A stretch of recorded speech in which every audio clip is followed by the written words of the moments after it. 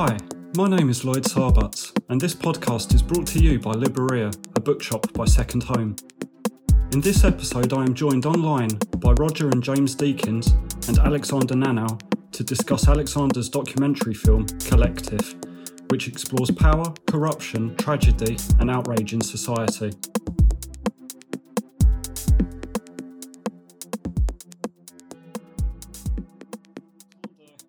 Thank you for offering your time. And Sure. to Team Deakins, Roger and James, for joining me as well. This is a Libreria and Second Home recording for podcast and our YouTube channel to discuss Alexander's latest documentary, Collective, which is in consideration for some of the biggest prizes in film and has been showcased at some of the biggest film festivals. So this is a huge honour for me. And I just want to dive in because I know that we've only got 45 minutes and I want to get as much wealth and insight as I possibly can. So Alexander, I guess when you're filming a documentary, you first learn of the story and then you're having a creative intention at the point of commencing the project. May I ask, firstly, how you learned of the story and then proceeded to create this finely crafted documentary? Yeah, so basically the thing is that I don't know the story when I begin. That's the thing that, to explain it, in this case, for example, we had this mass demonstrations after the fire, a young generation taking the streets in many cities in Romania, finally demonstrating against their parents' generation in a way, the tolerance they had towards populistic and corrupt political class. And so what I knew is that it is definitely a turning point in the society and that I want to understand how power works. How do these people that were in power and were manipulating and lying about the Romanian healthcare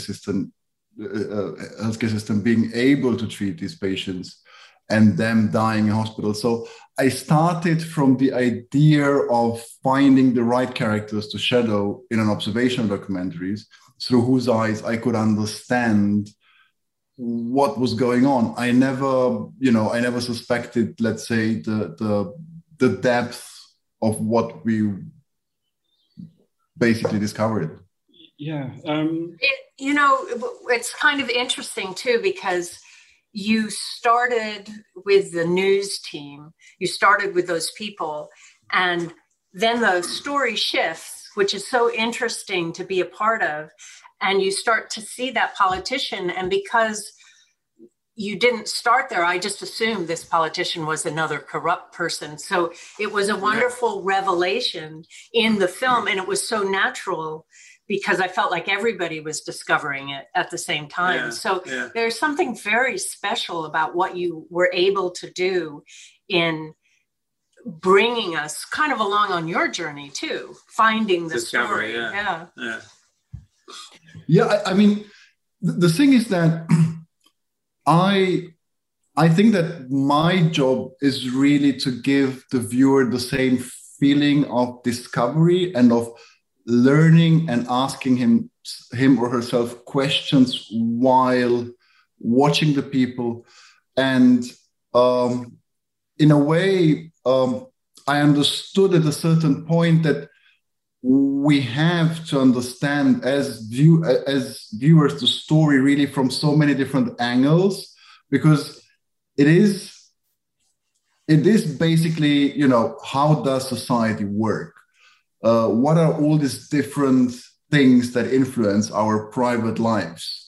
And the more we filmed and the more I also understood, the more I understood that it's not such a simple story, and it's our lives are dependent on so many life attitudes of other people and compromises that other people make, and the truths or the lies that other people say.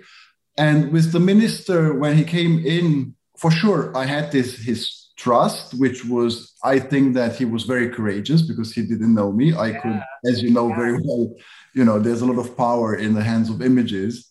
But that was the idea. I really wanted to understand, will he resist? Will he, is he able to stand up to his values? And I was not sure at first, as you see it in the film. He started by repeating what the system put on his lap. And then it was interesting just to, in a way, it's also the pleasure, right, of filmmaking, to really observe human nature, human attitudes, human behavior. And also when I was filming in both rooms, like in the newsroom and in the ministry at the same time and during the same days, none of them knew what I knew from the other tranche, basically. And it was interesting because I, for example, knew when investigation would come out, and I was able to just, choose the right moments to be there to understand how will these people resist it? How will they react to the press? Because maybe before they saw the press, is there a lie? But suddenly, because we are all human, they maybe feel the press is failing them by revealing things during their mandate. And did either side feel that you were not betraying, because that's a very strong word, but well, let's just use it, but you were betraying them by not telling them ahead of time what you knew? Were you caught in the middle that way sometimes? No, because I think that in a way, the good thing was that our relationship in the newsroom and in the ministry was built upon the trust in our professionality. And I think that's also very important in observational documentary filmmaking, that people, even if they don't really know what you're doing, they can't really imagine how this will look in the end, how a film will come together. Yes. But they feel that and you are professional. And there was this really mutual respect for what we were doing as professionals. So that I think there was one moment, for example, in the newsroom where the journalists suddenly find out something that I knew since a month, maybe. And then, Mirella then told me, like, listen, you knew, and we worked for a month to get this. And I said, yes, I knew, and I also filmed it, but, we have a very clear understanding. And then both said, because also Katalin Tolontan was in the room, said like, oh, wow, I mean, thank you for being so straight and so clear, professional, because we would have done the same. Yeah, it kind of draws the line right there, so that both sides know they can trust you because you're not telling them the things that ahead of time. You could find yourself in a very difficult moral dilemma there, though, couldn't you? Yeah. By knowing something that actually, if you told it, would have a huge impact on maybe somebody's life. We've had that situation here in American politics where a certain John Bolton knew things that he never said until he wrote a book about it to make money out of it. You know what I mean? You can get in a difficult situation.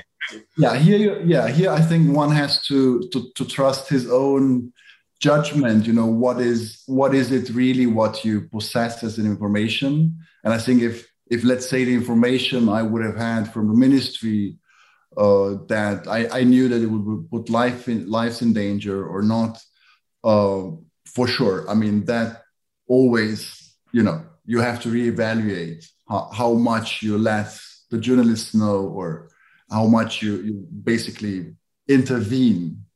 But it was not, it was not information of life and death at that moment. It was just information of incidents, of infections and things that, because we're talking about this power dynamic that the documentary filmmaker has, almost unwittingly.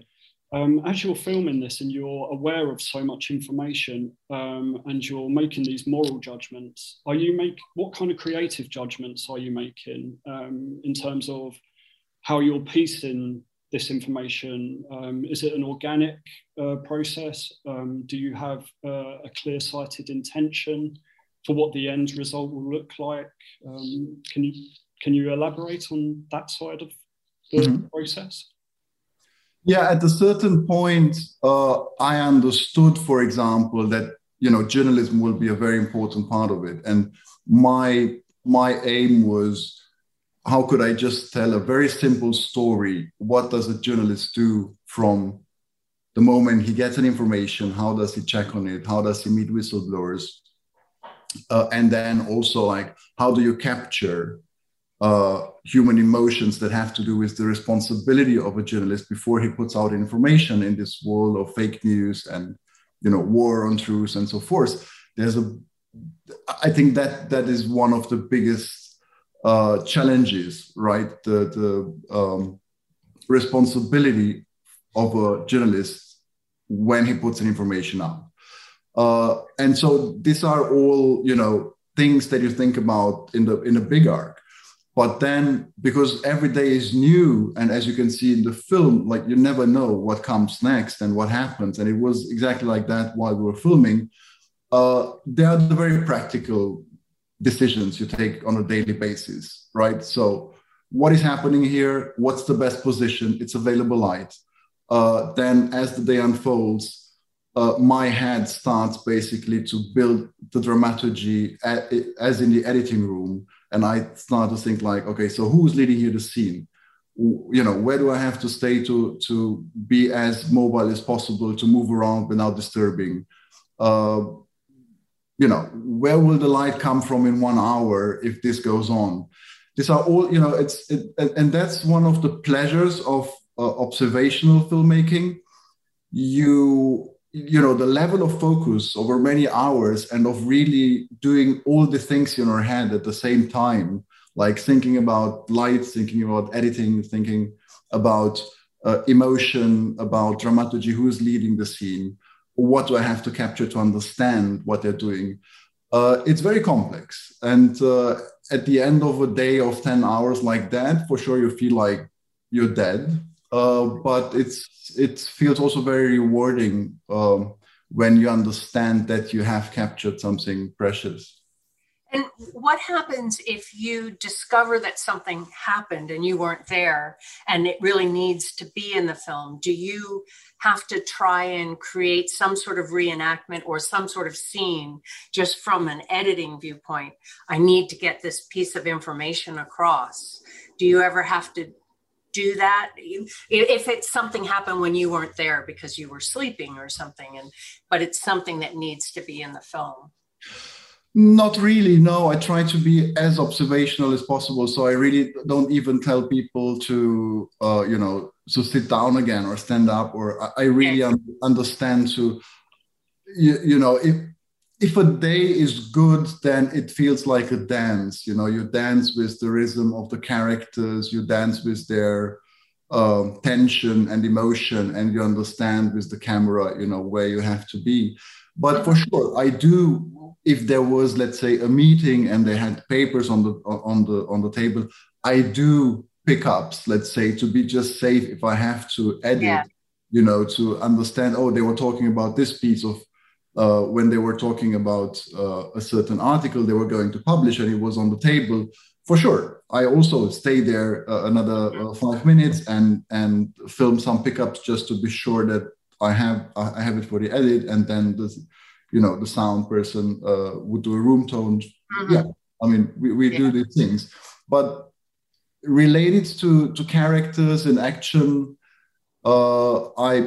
I rarely do that, and it always feels wrong whenever I think about doing it. And you can immediately feel the artificiality of it in a way, because they're real life people. I mean, you can't; they're not actors. Yeah. And are you cutting while you're shooting, or do you wait till after you finish shooting to cut? Mainly, I wait. What I do is I have a certain way of working. When I've shot. Sometimes for 1, 2, or 3 months, I stop and I really look for a time window of 2-3 weeks where I can stop. And then I go to the editing room and I need to be able to edit in as long as it takes a trailer of about 3 to 5 minutes. where I start to understand the style of the story, the potential of the characters, the way they are basically on screen. So I need this introspection to understand what I'm doing. And once I can do it successfully, that I think like, yeah, that works. I mean, I can trust what I chose, the right characters and the right, let's say, direction for something. Then I can go back in full force. Also, as a producer, I can say like, this is a project you have to finance, and then I really look for the money. Before that, I try to put our own resources in, or if I have co-producers, we put our own resources in. And then once I have this trailer, I think like, okay, now we can go out, and I know I can make a good film here. Mm-hmm. In those moments of introspection that you talk of, Alexander, do you consider how you talk about considering how people come across on camera? So someone like Catalin, who in the movie I felt he was very clear-sighted and quite level-headed, even amongst his peers, who might get a little bit more kind of agitated when they've uncovered information. Do you consider that when you're in those moments of introspection, and then think, right, in this edit, I need to be faithful to that trait that the person has shown? Yeah, I mean, there are different layers of understanding a person. And from my experience in observational filmmaking, for example, the lower you go in society, the more authentic people are. The higher you go, and also with the journalists that are in a way also known, the more masks people have on their faces that you have to try to get through, or help them take off, so to say. So in his case, for example, for sure, he's intelligent, he's aware of things. He didn't really understand what I'm doing. Nevertheless, there was a discussion, for example, I remember he came to me and said like, oh, this will never work, because I'm not somebody I will not work on screen. I'm too, I'm not, and these are the moments where you have to tell people like, you're so good at your job, like, let me do my job and let me take care of that. Just relax. Yeah. I mean, it's really, even if you think you will be shit on screen, let me do my job, and then they understand and they relax in a way. But still, having said that, getting through the masks of people sometimes really has also just to do with the angle from which you shoot a face. Or even the height. Is it eye level or, these are all decisions that you take like any photographer basically takes them. Like what's really the thing, the frame that lets the glimpses of authenticity shine through. Mm-hmm. I think that's what makes your documentaries so strong, because sometimes people are just putting it down on film to make sure the story gets told. But you're trying to tell the story so many times just in the framing. And that, to me, is more, it affects you more deeply sometimes when it's not in dialogue or in actions. You don't know why, but you suddenly understand something. And I think that that's really the strength in your films, that you're really thinking that way. Yeah, because I have a very strong need to connect to these people. So it's a need of identification. And I think that, it's something that I'm sure Roger agrees that when you film people, it's really the way you fall in love basically with them and their personalities. And you feel like, it's the way you see them. It's the way you photograph them, basically. And that has a lot to do with identification. How do I identify with this person? How do I look through,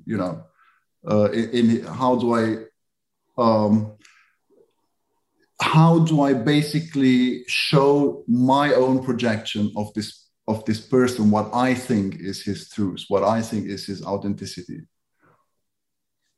And you, this focus on the person, and in other interviews, you talk about society as a collective, as the reason why you picked up on this project as something to pursue.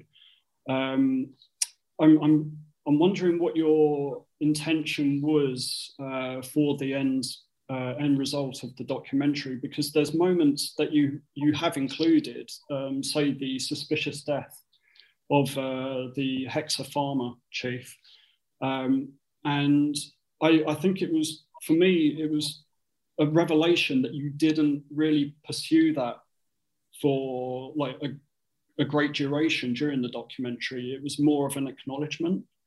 So may I ask, like, what things did you choose to kind of leave for the pursuit of a greater intent, and what that intent was?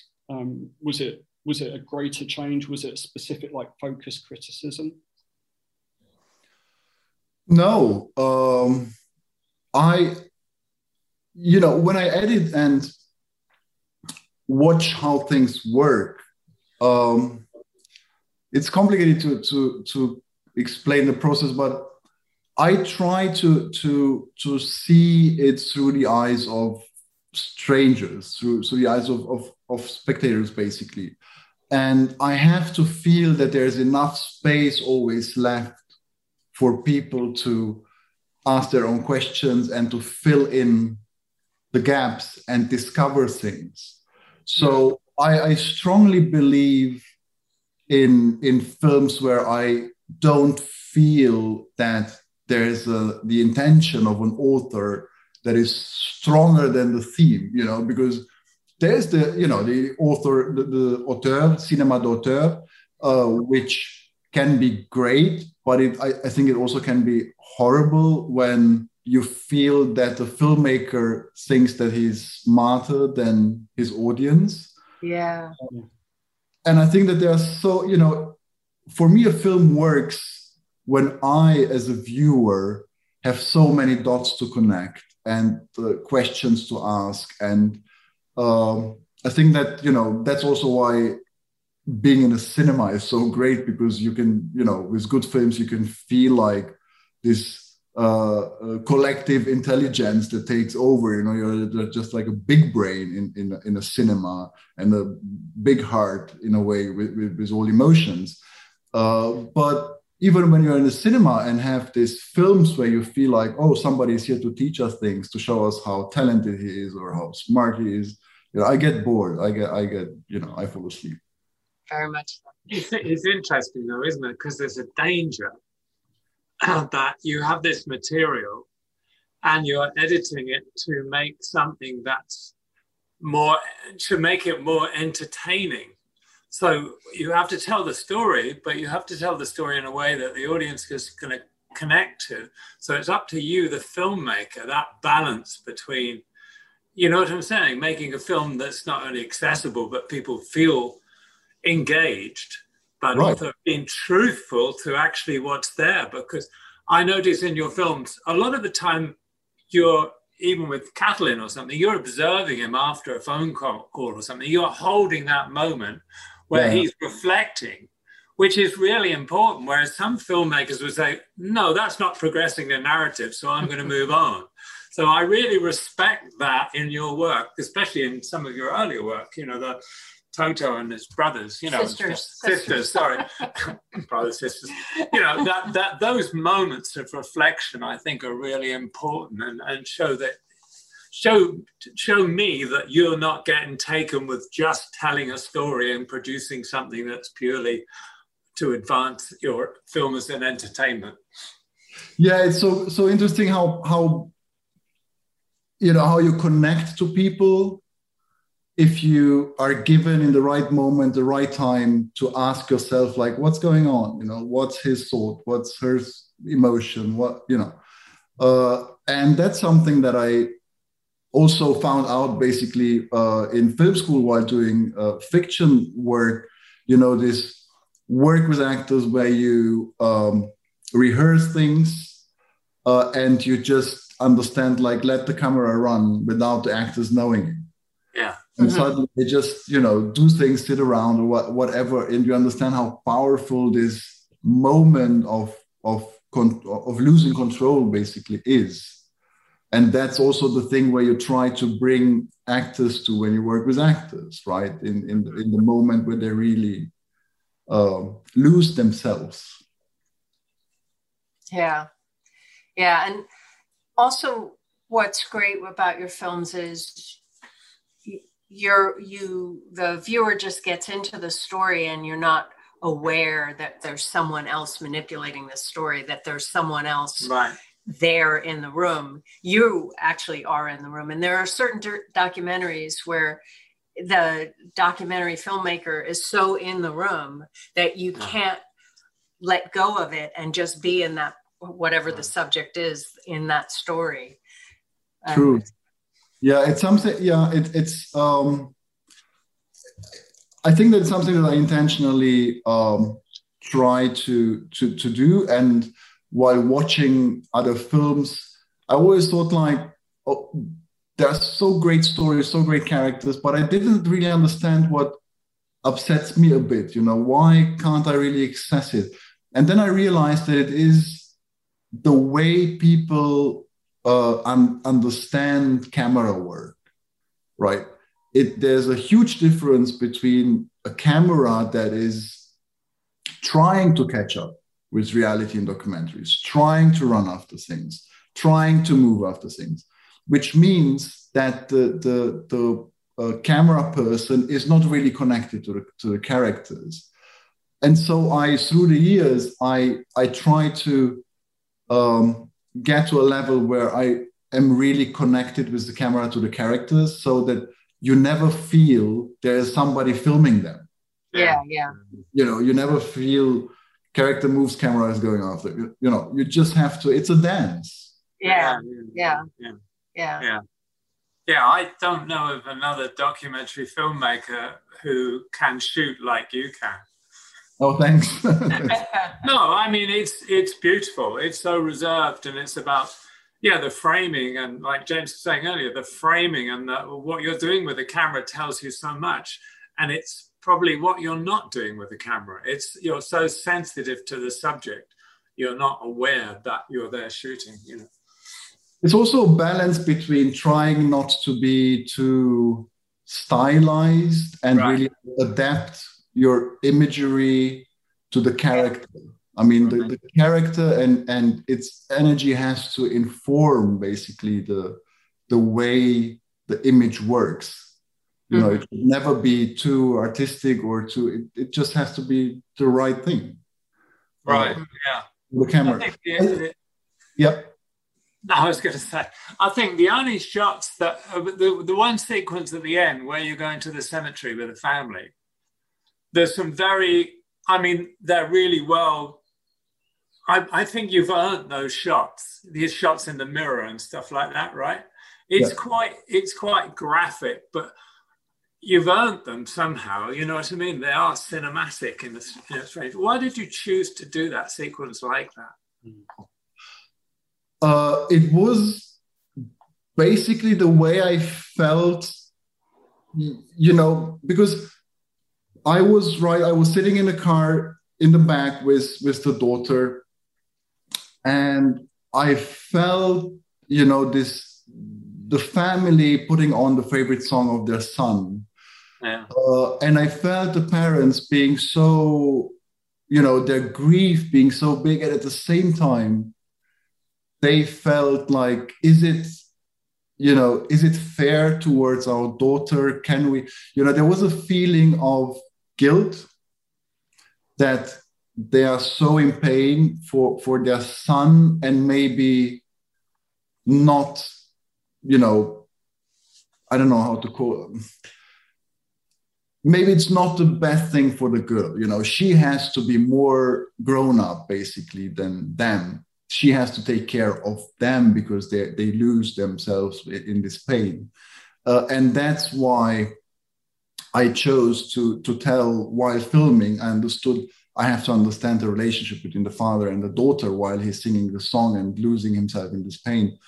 So that was the reason, basically. Yeah. That unguarded moment where he looks back and his eyes are welled up, it's a real signifier of the empathy that you shoot and edit with. And the from watching the movie 3 times in 2 days, which I've never done. Wow. I mean that last scene ruined me, but one thing I noticed is your level of empathy as a director. You can see how the movie transitions through this kind of portrayal of the heroes, whether it would be Vladimir, the politician, the minister, or Katalin, even the journalist. But the hope, it almost seems like it's dashed at the end with the election results. And at the end, when you've edited the final product, the production, do you still feel the hope? Do you feel like it was dashed with the election result? Do you feel like change can still happen? Yes, I do. I mean, for me, it's really a positive thing, you know, seeing these people fighting the way they do, or standing up to their values and to their professions the way they do. Seeing Teddy standing up to who she is and basically saying, like, I know who I am. I may look different, and I will show you. You don't have to look away because I know who I am. And she's still, you know, she's a strong woman. No, for me, it's hopeful, but I think that the outcome of these elections for me also shows the complexity of the world, and also the difference between us individuals and the society. We just develop by a different speed. You know, the way we as individuals maybe hope that change will come, or we think that we understand the world. It's not the way society, you know, the development of society moves. I found it to be just a very realistic expression of what is normally happening in society. It's like when we're waiting for the outcome of elections, you know, because we don't know how our peers basically really think. We don't know how they really will vote. And at the same time, it also shows for me that, you know, however well the intentions, we had in Romania this year of press revelations that changed the perception towards the press. You have a minister that has a lot of goodwill, but basically does not have the power to change things like Superman. And the society just reacts to it in that way. They are not yet trusting new things. Things have changed now in Romania a bit. People have a different relationship to the press because of these investigations, but it took a longer time. You know, we have new reformatory parties. Even Vlad became part of it. They won enough votes last year to be part of a coalition government, and Vlad is back in the Ministry of Health as a health minister. So, you know, things change, but at a different pace than we as individuals. Okay, that's great. Yeah, I guess one question I could ask as a result is, do you think you would go back to filming this this kind of situation? Like, would there be a collective too with this kind of expanse of time to allow any development? No, because I don't think it would be interesting, because I would not be interesting as a filmmaker, because I understood things at a certain level, and I really need always to, you know, to pursue new things and to use filmmaking as a process of learning things. And the danger would be just, you know, to go in and try to make a film about something you now think you understand. And I think that's not so interesting. And also for me, not interesting to spend so much time with things that I think I got them now. Okay. So I guess it's that dichotomy of being an auteur and being like a documentary filmmaker, where you're just purely observing. So that's where it would change for you. I think it has a lot to do with your artistic trigger. You know, you feel triggered or attracted to things that you can feed yourself from. And I just would not feel anymore that it would feed me, and I would be able to then give it, pass it on. Sure. Film. No, that's great. Thank you. James, did you wish to ask anything else? I wanted to ask, are you working on something next? Is Yeah. there something we can look forward to? Yeah. I mean, I try to develop things now during the campaign, but to be honest, this 1 year of campaigning is really a daily thing. Yeah. And it takes over your mind completely. And even though you start to develop things, to work on scripts, but yes, I do, try to work also on fiction films and docs. But I think that in 1 month from now, I will, be able to really have the time to feel inside myself and see, what I really want to do next. Yeah. But I keep you posted for sure. Yeah, really, because we'll want to see it. Yeah. Great. That's brilliant. I'm conscious that we're kind of running out of time on this window, but I feel like that's a really nice point just to kind of cool time on this.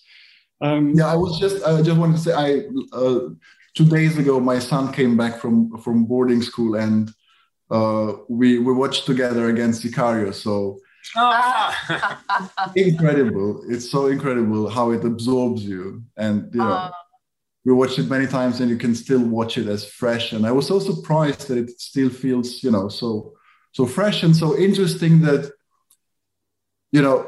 the woman, the main character, is basically not important for the story to happen. And that makes it so beautifully and makes the poetry of it. She's just not, she could not be there, the story would still happen. But because we see it through her eyes, right. It's just great. I love it. And I loved it. I saw, this last shot of him walking away when she points the gun at him, and then the shot towards the sky. It's really like a John Ford shot, right? Yeah, really. It's like totally inspired out of a John Ford film. All those influences. Yeah, really,